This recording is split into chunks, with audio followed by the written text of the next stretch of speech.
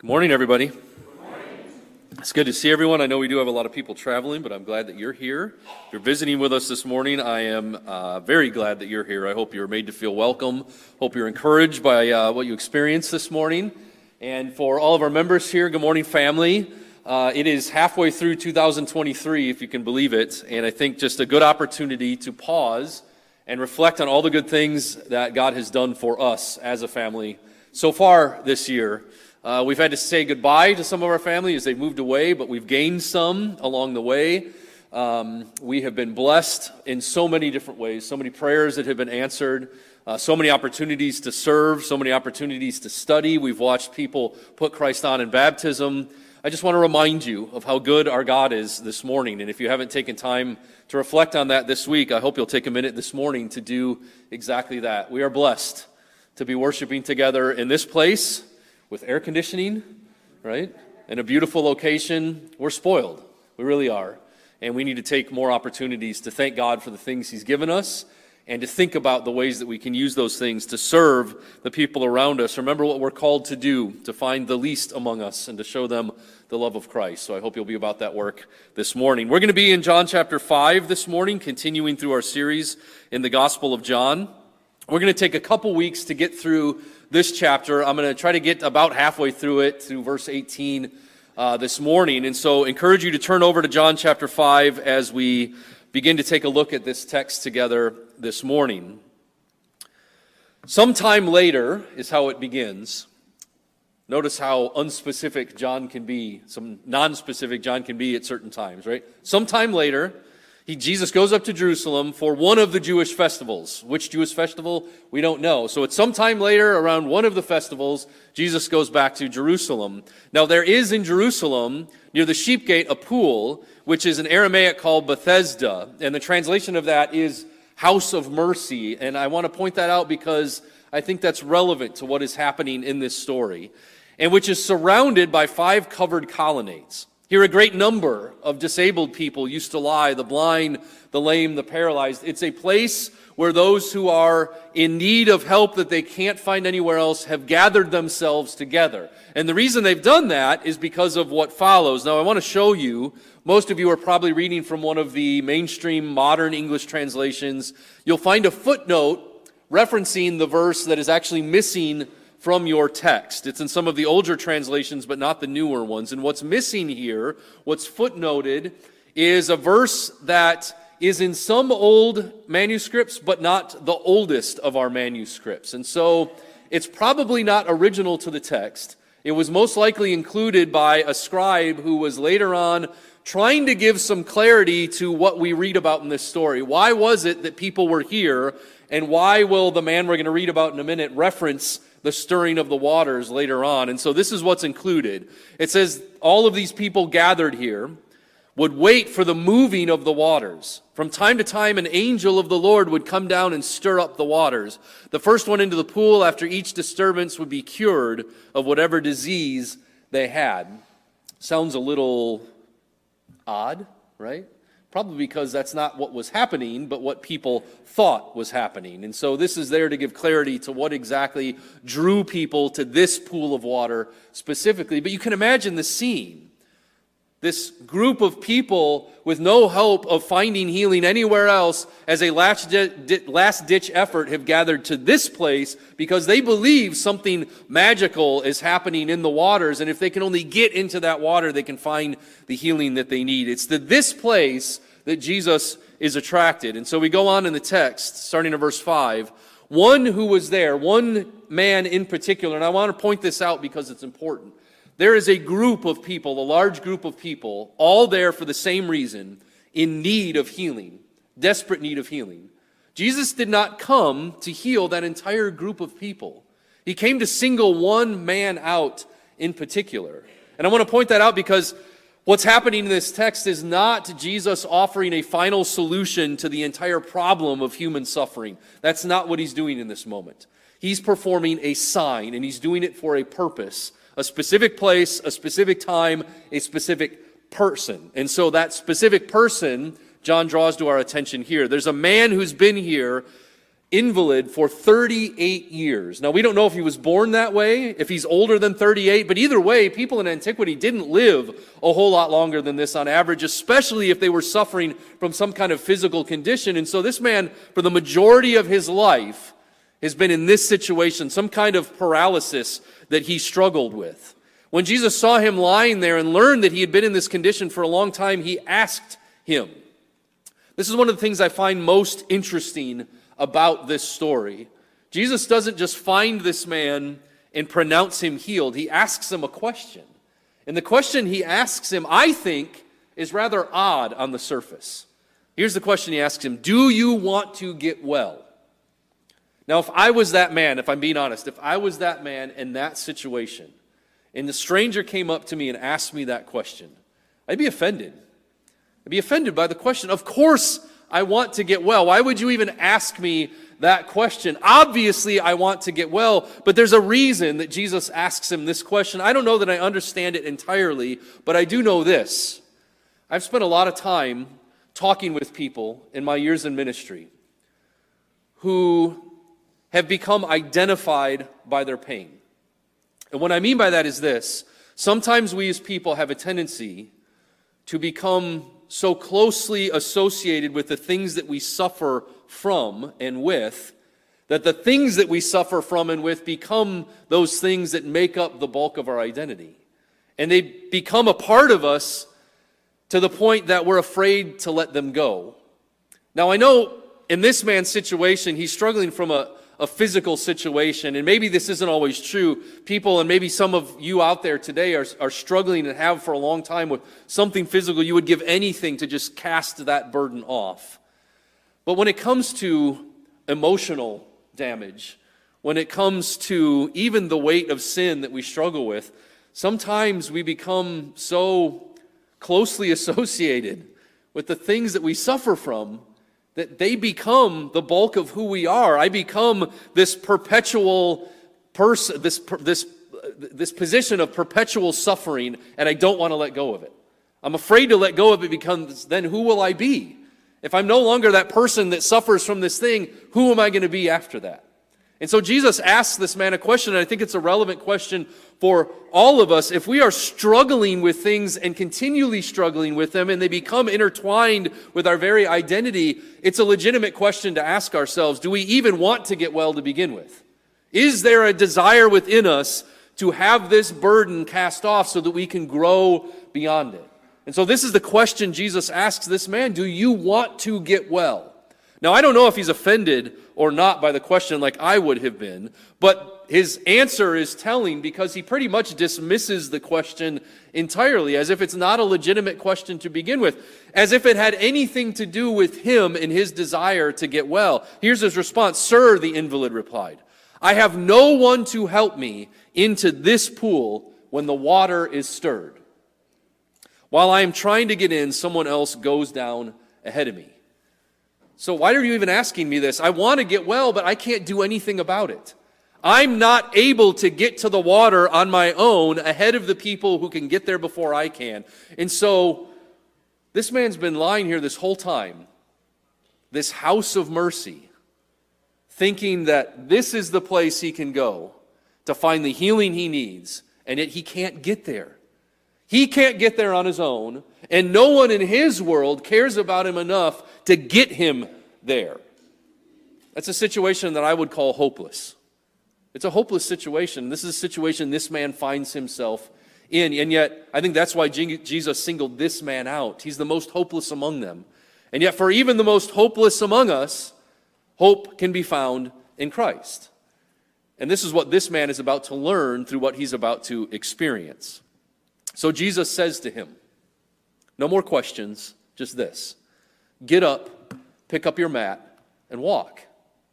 And at once the man was cured. And he picked up his mat and he walked. Right? As he's just commanding this man to get better, and he responds by doing exactly that. Now, make no mistake about it, this is not Jesus offering him self-help and, it was just within you the whole time. You just had to think positively and you could push past your boundaries. That's not what this is about. This man truly is hopeless. Jesus is highlighting that situation. He has done for him what he could not do on his own and what no one else was able to do for him. Jesus was the only solution to this man's problem. He just didn't know it until he experienced it firsthand. So Jesus tells him, get up and walk and take your mat with you. And that's exactly what the man does. Now, you would think the rest of the story would unfold like this. This miraculous healing has taken place. This man who suffered his whole life from this is healed in a moment, and a celebration ensues, right? But that's not what happens. Now, I'm sure this man is celebrating, but what about everybody else? All they know is that this guy is now picking up his mat and walking. And so this is what happens. The day on which this took place was the Sabbath. We see Jesus doing things on the Sabbath, I think, on purpose. I think he is drawing out conflict in order to make a point. And conflict ensues from this point forward in Jesus' ministry. But we've got to understand what the conflict is all about. So the day that he did this is the Sabbath. And so the Jewish leaders, seeing this man, say to him, it is the Sabbath, the law forbids you to carry your mat. Not, hallelujah, you're walking, but it's illegal for you to be carrying your mat. What is the conflict about? And what can we understand from all of this? So let's think a few minutes about Sabbath laws specifically. And I'm going to take you to a few places in Scripture, so I hope you got your Bibles open. First is in Exodus chapter 20, verses 8 through 10. So this is in the context of the Ten Commandments. How important is Sabbath law to God? Well, it's found in the Ten Commandments. And what I want you to see from what God says scattered throughout the Pentateuch is just how important Israel keeping the Sabbath was to him. The Jewish leaders are not wrong in emphasizing the importance of Sabbath law. That's not what this is about. Remember the Sabbath and keep it holy. 6 days you will labor and do all your work, but on the seventh, that is a Sabbath, it is a rest to the Lord your God. On it you shall not do any work. Neither you, nor your son or daughter, nor your male or female servants, nor your animals, nor any foreigner residing in your towns. It's a simple, straightforward law. 6 days you get to work, the seventh day is Sabbath, and you do what on the Sabbath? You don't work. You rest. Now, why is that? Well, he takes them back to creation, because God created the earth in 6 days, and what did God himself do on the seventh day? He rested from the work that he had done. But I want you to understand this, and we don't have time to get into this a lot today. We will in a later lesson. But this conflict that Jesus has over and over again with the Jewish authorities on what he can do on the Sabbath, he's trying to get them to understand the Sabbath is a gift from God, a gift of rest. How many of you want to sign up for a perpetual 7-day work week? We like days of rest, don't we? We as Americans have become really good at days of rest because we turn days of rest into our busiest days of the year, right? We love to be busy, and we love all of the different things that we can engage in when we're not working. I love days off. Hope you guys do too, right? But this isn't just a day off. This isn't time to go do all that fun stuff you had planned. This is purposeful rest. And built into that rest is A, gift from God because you get to take a break. It's the law. But B, it's reminding them that they can depend on God.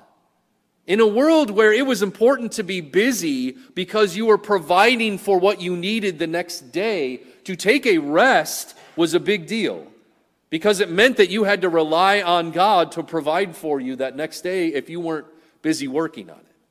That's something we take for granted today because you can take a day off. How many of you on your day off decide, I really don't want to cook today, right? So what do? You order DoorDash, and you pay way too much money for somebody to bring the food to you, right? This is not the world that they lived in. It took a lot of trust in God to fully rest on the Sabbath because you had to depend on him to sustain you. So it's a gift from God. But this is what the law said. 6 days you will work, the seventh you will rest. Let's look later on in Exodus chapter 31. Observe the Sabbath, because it is holy to you. Anyone who desecrates it is to be put to death. How important was it that the Israelites kept the Sabbath? So important that to break the Sabbath was punishable by death. It's important that you understand this so you don't do what we so often do. We look at the conflict Jesus has with the Israelites of that time, and we instantly excuse ourselves from whatever it was that plagued their mental faculties, right? These guys are a bunch of dummies. We're smart enough that we would not have done what they did then. Understand what they're doing. They're trying their best to please God by laying out specifically what it meant to keep the Sabbath. We're going to talk about this more in just a minute. Why did they place such an emphasis on keeping of the Sabbath? Because if you didn't keep the Sabbath, it was punishable by death. They understood God wants you to keep the Sabbath holy. Whoever desecrates it is to be put to death. Those who do any work on that day must be cut off from their people. For 6 days' work is to be done, but the seventh day is a day of Sabbath rest, holy to the Lord. Whoever does any work on the Sabbath, in case you didn't get it the first time, is to be put to death. Okay, so you are an Israelite. You understand how important it is to keep the Sabbath. You understand that to break the Sabbath is punishable by death. And then you're looking at the law, and the law is very general. Don't work on the Sabbath. Now, logically, what question would you be asking yourself? What is work? This is what God says. Now, I have to fill in the gaps, right? Now, do we ever do that today in the way that we approach Scripture? This is what God says, but it wasn't specific enough for me, so let me fill in the gaps. And let me impose my gap-filling measures on you, because the way I interpret law must be the way that you interpret law as well, right? All of this stems from a good place, our desire to be obedient to God, but it can take us to some strange places. Okay, but the Israelites are concerned. What does work actually look like on the Sabbath? For 6 days, this is Exodus 35. Notice how this is repeated over and over again. For 6 days work is to be done, but the seventh day shall be your holy day, a day of Sabbath rest to the Lord. Whoever does any work on it is to be put to death. Okay, we've established that. Here's why I included this passage. Look at this. Do not light a fire in any of your dwellings on the Sabbath day.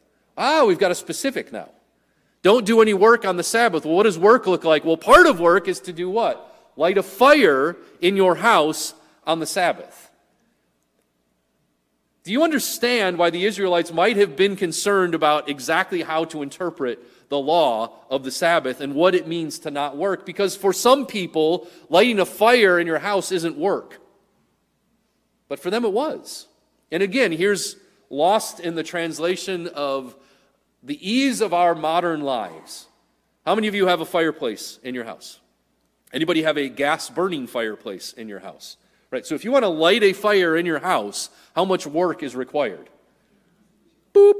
That's the work, right? Okay. For them, if you wanted to light a fire, what did you have to do? You had to gather wood. You had to do physical work in order to light that fire. Okay, now what is lighting a fire in your house all about? It's just part of the general requirement of being comfortable, right? But again, it's relying on God. I don't need to do that today because today I am at rest and God will take care of all my needs. Okay, the reason I point this out is because it sets up a story that we're going to read about here, just to make all of this kind of drive the point home, how serious this was, and the questions that it might have brought about in the mind of an Israelite. So this is Numbers chapter 15. What happens here is a man is found gathering sticks on the Sabbath. Let that sink in for a minute. Of all the ways that you might break Sabbath by doing work, this is what this man is guilty of. He is gathering sticks on the Sabbath. And you might think, well, I know how that story is going to go. People are going to say, that's no big deal. Just don't do it again. But they take this man and they basically arrest him. They hold him into custody because they know he broke the Sabbath. Gathering sticks, by the way, why is he doing that? So that he can light a fire in his home on the Sabbath. One of the very things that was just prohibited. But he did it. He broke the law. So they arrest him. They hold him in custody because they're not exactly sure what to do about this. God has said it's punishable by death, but was he serious about that? And so even Moses seems to be waiting for a word from God to clarify all this. And this is what we read next in Numbers chapter 15. Then the Lord said to Moses, the man must die. The whole assembly must stone him outside the camp. So the assembly took him outside the camp and stoned him to death as the Lord commanded Moses. Man gathered sticks on the Sabbath, and he was stoned to death by the people he lived with. Was God serious about keeping the Sabbath? Yes. So you get to first century Israelites now, and they are concerned about keeping the Sabbath. What does it look like to not do work on the Sabbath? Because if gathering sticks is punishable by death, what else can't we do because it might be work? And so what these Israelites did is they started to teach on this. And the rabbis during that time would say, okay, here are some further guidelines regarding what work actually looks like on the Sabbath. And these rabbinical teachings were gathered up, they were written down, and we call it the Mishnah. And what the Mishnah has to say about the Sabbath is very interesting. They came up with 39 forbidden laws of Shabbat, or Sabbath, divided into 4 general categories. These are the things you cannot do on the Sabbath. The 4 categories of work prohibited. Now again, these are not spelled out in Scripture, but in their desire to do what Scripture says, they spelled these things out to help clarify what work looked like on the Sabbath. So you cannot make bread, you cannot make clothing, you cannot make scrolls, and you cannot make shelter. These are the 4 categories of prohibited work on the Sabbath. Now, it's that 4th one, making shelter, that I want to draw to your attention because it's the most relevant for what's happening in this chapter. This is what it says about making shelter. These are the things prohibited. Building, pulling down, like, tearing down a structure, extinguishing, kindling, striking with a hammer, and carrying out from one domain to another. You can't take your personal possessions and carry them from one domain to another. So this man, going back to this man now, who Jesus said, get up and walk and take out your bed, right? What did they find him doing? He's taking a personal possession, his bed, and he's carrying it from one place to another. So he is guilty of breaking law. Well, kind of. He's guilty of breaking what? Their interpretation of the law. It's not spelled out in Scripture, but their oral tradition that had been written down spelling out what law-breaking looked like, he was guilty of that. He had broken their traditional law. And so they approach him on this. You can't do that. Again, it's all coming from a good place. We don't want to have to stone you to death. So please don't break the Sabbath law. Why are you doing this? But here's this guy's response, and I think it's an awesome one. You can imagine this man, like the last thing on his mind is that he might get caught carrying his mat from one place to another, right? He's walking for the first time in 38 years. Do you think he's concerned about carrying his mat? And he's not carrying his mat as an accident, by the way. Why is he carrying his mat? Because Jesus told him to, right? So put this together in this guy's mind. The man who just spoke healing over him told him to get up and carry his mat. If you're that guy, are you going to get up and carry your mat? Yes. Because the man who had enough authority to speak healing over you told you to do it, you're going to do it. He replies to them at their question, why are you doing this? The man who made me well told me to do it. That's his response. And I think it's a perfectly good response. Pick up your mat and walk. So they asked him, who is this guy who told you to pick it up and walk? Now we need to find the real culprit here. Who is this man teaching other people to break Shabbat law? The man who was healed had no idea who it was, for Jesus had slipped away into the crowd and was there. Later, Jesus finds this man in the temple, and this is what he says to him. See, you are well again. Stop sinning, or something worse may happen to you. Wellness isn't just about being physically well, is it? Can you remember the time in your life, maybe you're there right now, by the way, if you are, enjoy it while it lasts. Can you remember that time in your life where you felt physically the strongest? Oh, you're there right now? Okay, good. All right. I look back on those days with great fondness, and I wish I could bring them back, right? I can remember before I had heart issues when we first moved out here, as a cyclist, I was in love because you know what it doesn't do in Southern California over the winter? It doesn't snow. So you get to ride your bike all year long. And there were times when I would ride from Glendora up to Mount Baldy and come back and do it again because it wasn't enough for me, right? I mean, that's what my body used to be capable of, right? Keyword, used to be capable of, right? Now I can, I eat a double-double and I'm struggling for the rest of the day because that's now what my body is capable of. But just to say, even when you are at the peak of physical wellness, it's a fleeting thing, isn't it? It's a fleeting thing. We're a members of a gym in Yorba Linda, and you go there, and there's some people that look like they've been chiseled out of granite, right? They are at the peak of physical shape.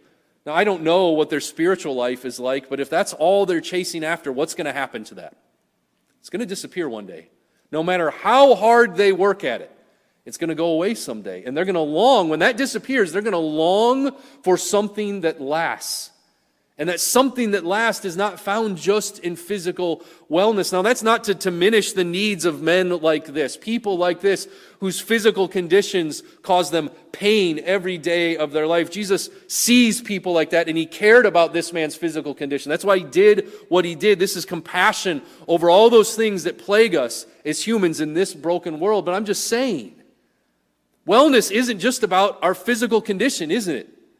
You've been made well, but now go and sin no more. There is something you need to address in your spiritual life because it's so much more foundational to what real wellness is all about. The man went away, and what does he do? He goes back and he tells the Jewish leaders that it was Jesus who had made him well. Now, I don't know if he's tattletaling or if he was just excited or he's just doing what he was told.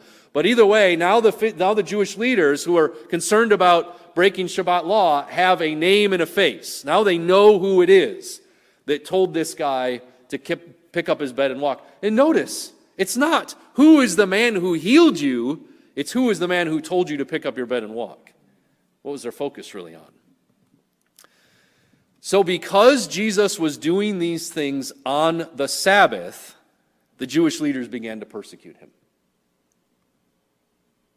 It's because they view him as an outlaw. He is breaking Sabbath law.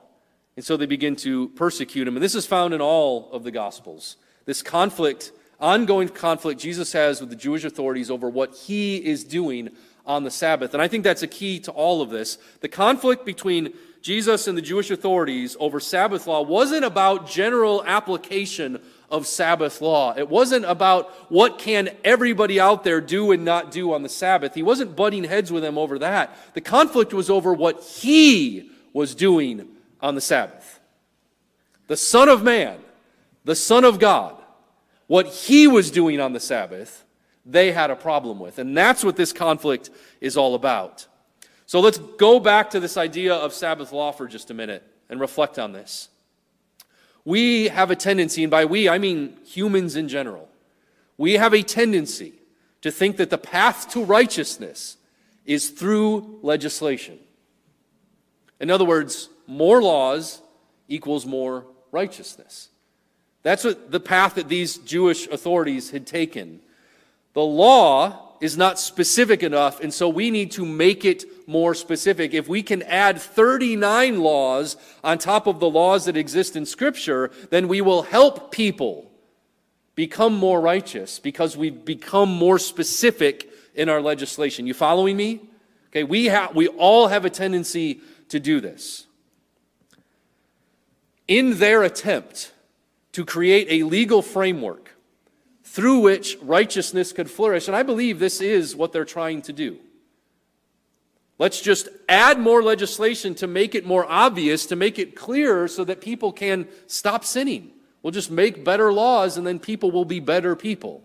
But in their attempt to create a legal framework through which righteousness could flourish, they ended up making it, please listen to me, they ended up making it illegal for God to be at work.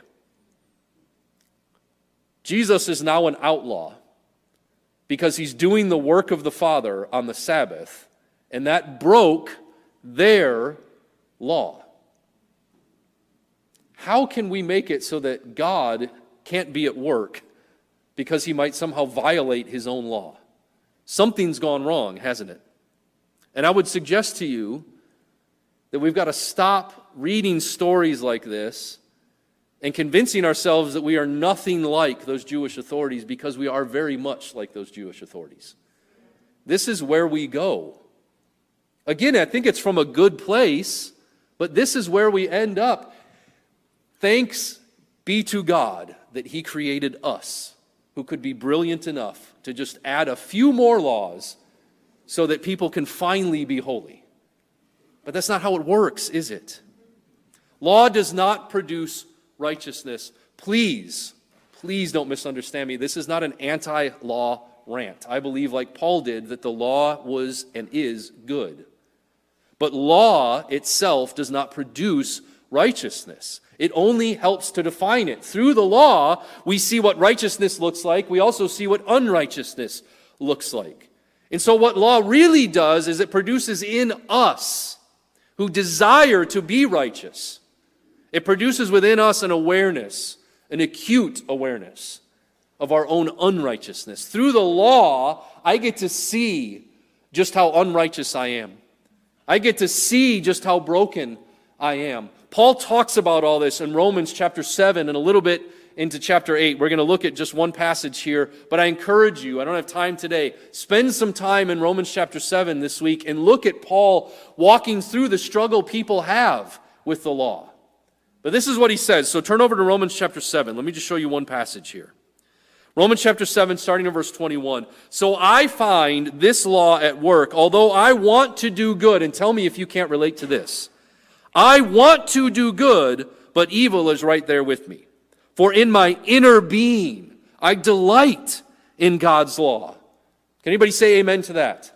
In our inner beings, we delight in God's law. My genuine desire every day of my life is to be obedient to the legislation God has placed in front of me. I want to be righteous as He has called me to be righteous. That's what's going on inside of me. But I see another law at work in me, waging war against the law of my mind and making me a prisoner of the law of sin at work within me. What a wretched man that I am.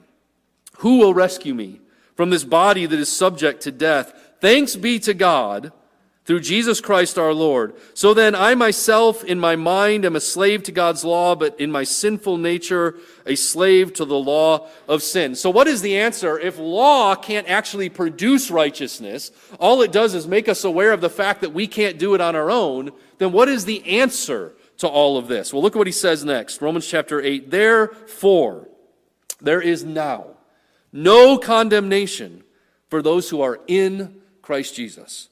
Because through Christ Jesus, the law of the Spirit who gives life has set you free from the law of sin and death. For what the law was powerless to do, the law cannot bring about righteousness. What the law was powerless to do because it was weakened by the flesh, we're the weak link. God did by sending His own Son in the likeness of sinful flesh to be a sin offering. And so He condemns sin in the flesh in order that the righteous requirement of the law might be fulfilled and fully met in us, who do not live according to the flesh, but according to the Spirit. So what happened? God sent Christ to be the propitiation, the perfect sacrifice for our sins, so that He could do what the law couldn't. The law makes us aware of our sin. Jesus comes to destroy that sin and set us free from it. So please, when you read stories like this, don't immediately go to that place where these Israelites were just the worst kind of people and we're nothing like them. You know what they were doing? They were trying to please God. They just didn't yet fully understand how righteousness was brought about. It wasn't in adding law on top of law. It could only come through Christ. What the law was powerless to do, God did through His Son, Jesus. But they're still stuck in that place where law is the answer. And so there's conflict. So this is Jesus' response. In His defense, Jesus said to them, "My Father is always at His work to this very day, and I too am working. You can't outlaw the work of God, and I'm here to do the work of my Father. So it doesn't matter to me whether you find me guilty of breaking the law or not. I'm here to do the will of my Father. There's no way you can find God guilty of breaking his own law. It doesn't work that way. There's another passage I'd remind you of just quickly. In Matthew chapter 12, there's a parallel here where again Jesus finds himself in conflict with the Jewish authorities. It's a great passage. Another one I would encourage you to spend some time in this week. Lots of good stuff to say about the Sabbath there. But I just want to highlight one thing he says. He says, if you had known what these words mean, I desire mercy, not sacrifice, you would not have condemned the innocent. For, it's one of the most powerful statements Jesus makes in the Gospels, I think. For the Son of Man is Lord of the Sabbath. Again, this isn't a question about what everyone can do on the Sabbath. This isn't about general application of general Sabbath law. This is a question of what Jesus could do on the Sabbath. And the Son of Man can do whatever he wants on the Sabbath because he's the Lord of the Sabbath. God gets to be at work on the Sabbath in whatever way God wants to be at work on the Sabbath. And make no mistake, Jesus isn't in the field picking up sticks, is he? This isn't menial labor. He's not busy doing things on his own to take care of himself that day. What is he doing? He is making a man whole. He is showing the love of God at work in a broken world. He is giving a glimpse into new creation. He is pulling back the veil so people can see what life on the other side of the cross can actually look like. He is at work. He is doing the work of his Father. And so his response to them, again, is my Father's at work to this very day, and I too am working. It's a beautiful point if you have ears to hear. But for these men who didn't yet have ears to hear, those are fighting words. And so for this reason, they tried all the more, not just to persecute him, but to what? To kill him. They've determined he is now public enemy number one, and the only way to stop this man is to put him to death. Not only was he breaking the Sabbath, but he was even calling God his own Father, making himself equal with God. And so that's where we're going to end in the text this morning, but I've got some homework for you. I would love it if you would take time this week to think more deeply about a couple of questions. Okay? Calling God his own Father, making himself equal with God. Now, you and I refer to God as Father all the time. Is that a claim on our behalf that we are equal with God? No. So what was it about what Jesus was saying here that made them so upset? And so I'd like you to think about that over the next week as we get ready to look at the second half of this chapter next week. Here's the two questions I'd like you to think about. Number one, why was Jesus' statement met with such a violent response? They're so angry about what he said that the only answer is to kill him. So number one, why was his why was his statement met with such a violent response? Number two, why did they understand this as a statement of equality with God? Why was that their takeaway? If I can pray to God and call him Father today, why is no one accusing me of blasphemy? What was it about what he said and how he said it that made them so sure that he was making a statement of equality with God, and that was the thing that needed to be punished? So I encourage you, think about those two questions as we get ready to come back next week and tackle the rest of this chapter. Listen, if you are here this morning because you're looking for a house of mercy, if you are looking for a place to find healing, you've come to the right place. And it doesn't depend on your own ability to go get in the water. It doesn't depend on anyone else who loves you so much that they might go to bat for you, although there's a group of people here who love you very much and would do anything for you. It is dependent upon your Savior's love for you. If you find yourself in a situation utterly devoid of hope, there is always hope, and his name is Jesus.